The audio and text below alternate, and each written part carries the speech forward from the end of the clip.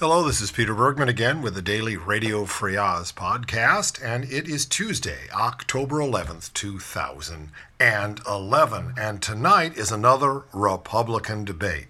8 or 9, I guess it's 8 garden gnomes are going to go up there and yammer at each other. It's the circular firing squad, as they say, and I will be twittering it this evening as I did the previous debate.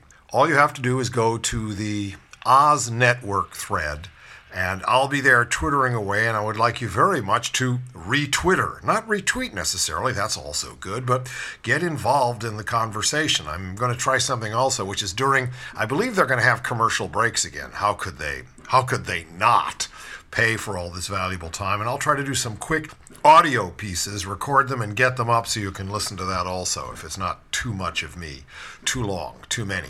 I tell you, staying with this Republican race is both fascinating and dull as dishwater. Hey, Herman Cain is now kind of, if not the front runner, he's right up behind the old Romney horse. Herman Cain, 999, Mr. Pizza Delivery.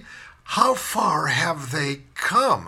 Of course, Bachmann is falling, and Gingrich is basically trying to become Kane's VP. It's all very funny. It's all grand guignol, but I'll be there and we're going to have a lot of fun.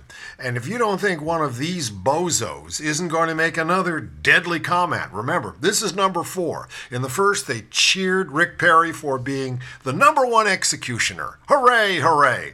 And then Ron Paul, that crotchety old curmudgeon, said, well, if the guy doesn't have, health insurance, then let him die. Big cheer. And then an active duty captain on duty in Iraq asks that DADT be done away with and that he and the other homosexual soldiers not be discriminated against. Big boos. And none of those garden gnomes stood up and said, I should have said something about it. Well, if you don't think there's going to be another piece of blood sport tonight, well then, everything you know is wrong. Yes, I'll be following the garden gnomes tonight, twittering as of 5 o'clock Pacific. That's 8 o'clock Eastern and everything in between Central and Mountain. You got to figure it out. You live there. Well, there's not much happening on the Republican scene to make me very happy. And in fact, amongst the Democrats, I don't find a lot of people I get very excited about except one. And she's not in the Congress yet, but we hope she will be. Elizabeth Warren. You know, I did give money to her campaign, something I haven't done in ever so long. And of course, I've gotten a lot of literature from her, mainly over the web, and I've been watching her most recent videos, and I got to tell you, she is the real thing. And Vanity Fair has done a very interesting article on her in their present issue, talking about her run against Wall Street's favorite golden boy, Scott Brown, the Republican who took over Ted Kennedy's seat. And although Warren was heavily lobbied by Democrats to run, she was warned by many that the fight would be brutal. But the fight for Ted Kennedy's old seat is expected to redefine brutal. A Republican golden boy, as I said, and Wall Street favorite. He was, in fact, declared by Wall Street their favorite senator. Scott Brown is rolling in campaign money. He's already got some $10 million even before Warren's announcement, thanks in large part to the financial industry's largesse. By the way, she has now raised $3.5 million, 96% of it with contributions under $100. The people's candidate. With Warren in the race, the Republican Party and the nation's corporations are expected to flood Brown's coffers with even more cash. Well, this is a race to watch. She is the real thing. She is standing up for the people. I know that sounds like a cliche. I know in this time of extraordinary cynicism when most of the politicians are disappointing us, and I mean most of them, Elizabeth Warren is the exception. Talk about disappointment. Okay, Barack Obama comes up with his jobs bill. It's not a big bill. It's not anywhere near as much as is needed to put this country back to work. We're in deep doo-doo. But at least it's something. And you'd think that he'd have the Democrats behind him in the Senate where it is going to be considered for a vote today. No, he may not even get 50 votes in a Senate that's 53-47 Democrat, because John Tester, the Democrat from Montana, Ben Wilson from Nebraska, Jeanne Shaheen from New Hampshire, and Joe Manchin from West Virginia, Blue Dogs and Blue Doggeresses, says they will not support the bill, which means President Obama may go down to real defeat in the Senate. What does this say about the Democratic Party? And what does this say about the White House control of the party? You know, he's more than commander-in-chief. He's the leader of the Democrats. And they are not stepping behind him because they're so afraid of the Tea Party rebellion. You know, Manchin in West Virginia thinks that if he votes for a job bill, he'll be declared a socialist and lose. I mean, these people are such wusses. They are so in the pocket of Wall Street, Republicans and Democrats alike. That's why Elizabeth Warren stands out so. Again, even if she becomes senator, she's only one of 100. Most of the people she'll be rubbing shoulders with are millionaires, and most of them are bought and sold. So what are we going to do about it? Well, I'll tell you. One possibility is the rise of the Occupy Wall Street folks. I love these folks. Why? First of all, because they have a sense of humor, and second of all, because they are fresh and new, and the first people of that generation out on the street after 20 years of, absolute sit-down couch potato passivity, with a few exceptions. Generally, here they come. All right, they're going to be marching soon. This is in New York City. They're going to be marching on the homes of New York City's super rich. They are planning to march on the homes of Rupert Murdoch, the Koch brothers. They're also going to go show up at JP Morgan's CEO Jamie Dimon, who is a big friend of the White House and one of the rascals that brought us down, real estate developer Howard Milstein, and hedge fund manager John Paulson. John Paulson collaborated with Goldman Sachs and put together those toxic default swaps. Literally put those together so that they were meant to fail, was paid for it. He shorted them in his hedge fund, and Goldman Sachs shorted them in their funds after selling them to the widows and orphans. This man should be in jail. They should all be in jail. Well, at least they're going to be protested, okay? And the Occupy Wall Street people are being supported by Working Families Party and the New York Communities for Change. Said the tour will visit homes of some of the most well-known millionaires in New York City, the organizer said, specially chosen for their willingness to hoard wealth at the expense of the 99%. 99% of the residents of New York are going to suffer from the tax giveaway, so the 1% who already live in absolute luxury can put more money in their pocket, said Doug Foran, who is amongst the march's organizers. There isn't one specific voice for Occupy Wall Street, and that's a good idea. But now they're getting criticized by the fact that, hey, you don't have a program, you don't have an agenda. No, they don't have a specific agenda. They're pissed off. Like one of the signs says, this shit is all fucked up. I love that sign. I really do. It's not mainstream, but I love it.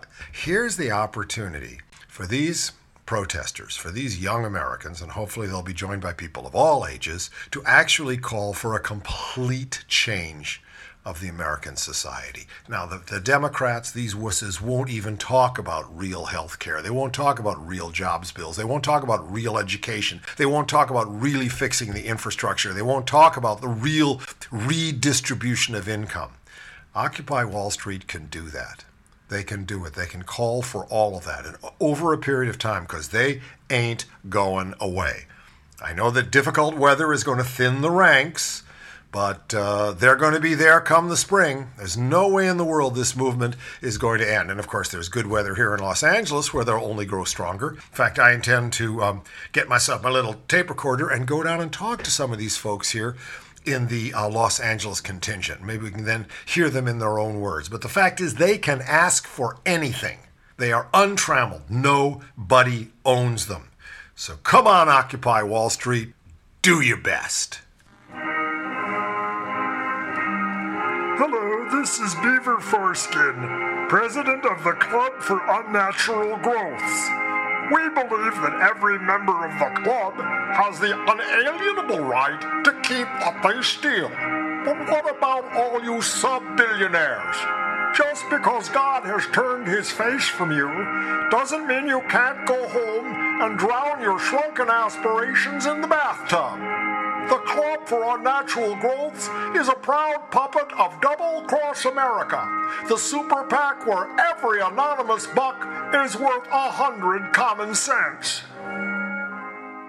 Did you by any chance follow the Value Voters Forum in Washington last weekend when James Dobson, the Antichrist, and some of his fellow travelers put together what has got to be the greatest gathering of the extreme right wing, the T-vangelicals of the world?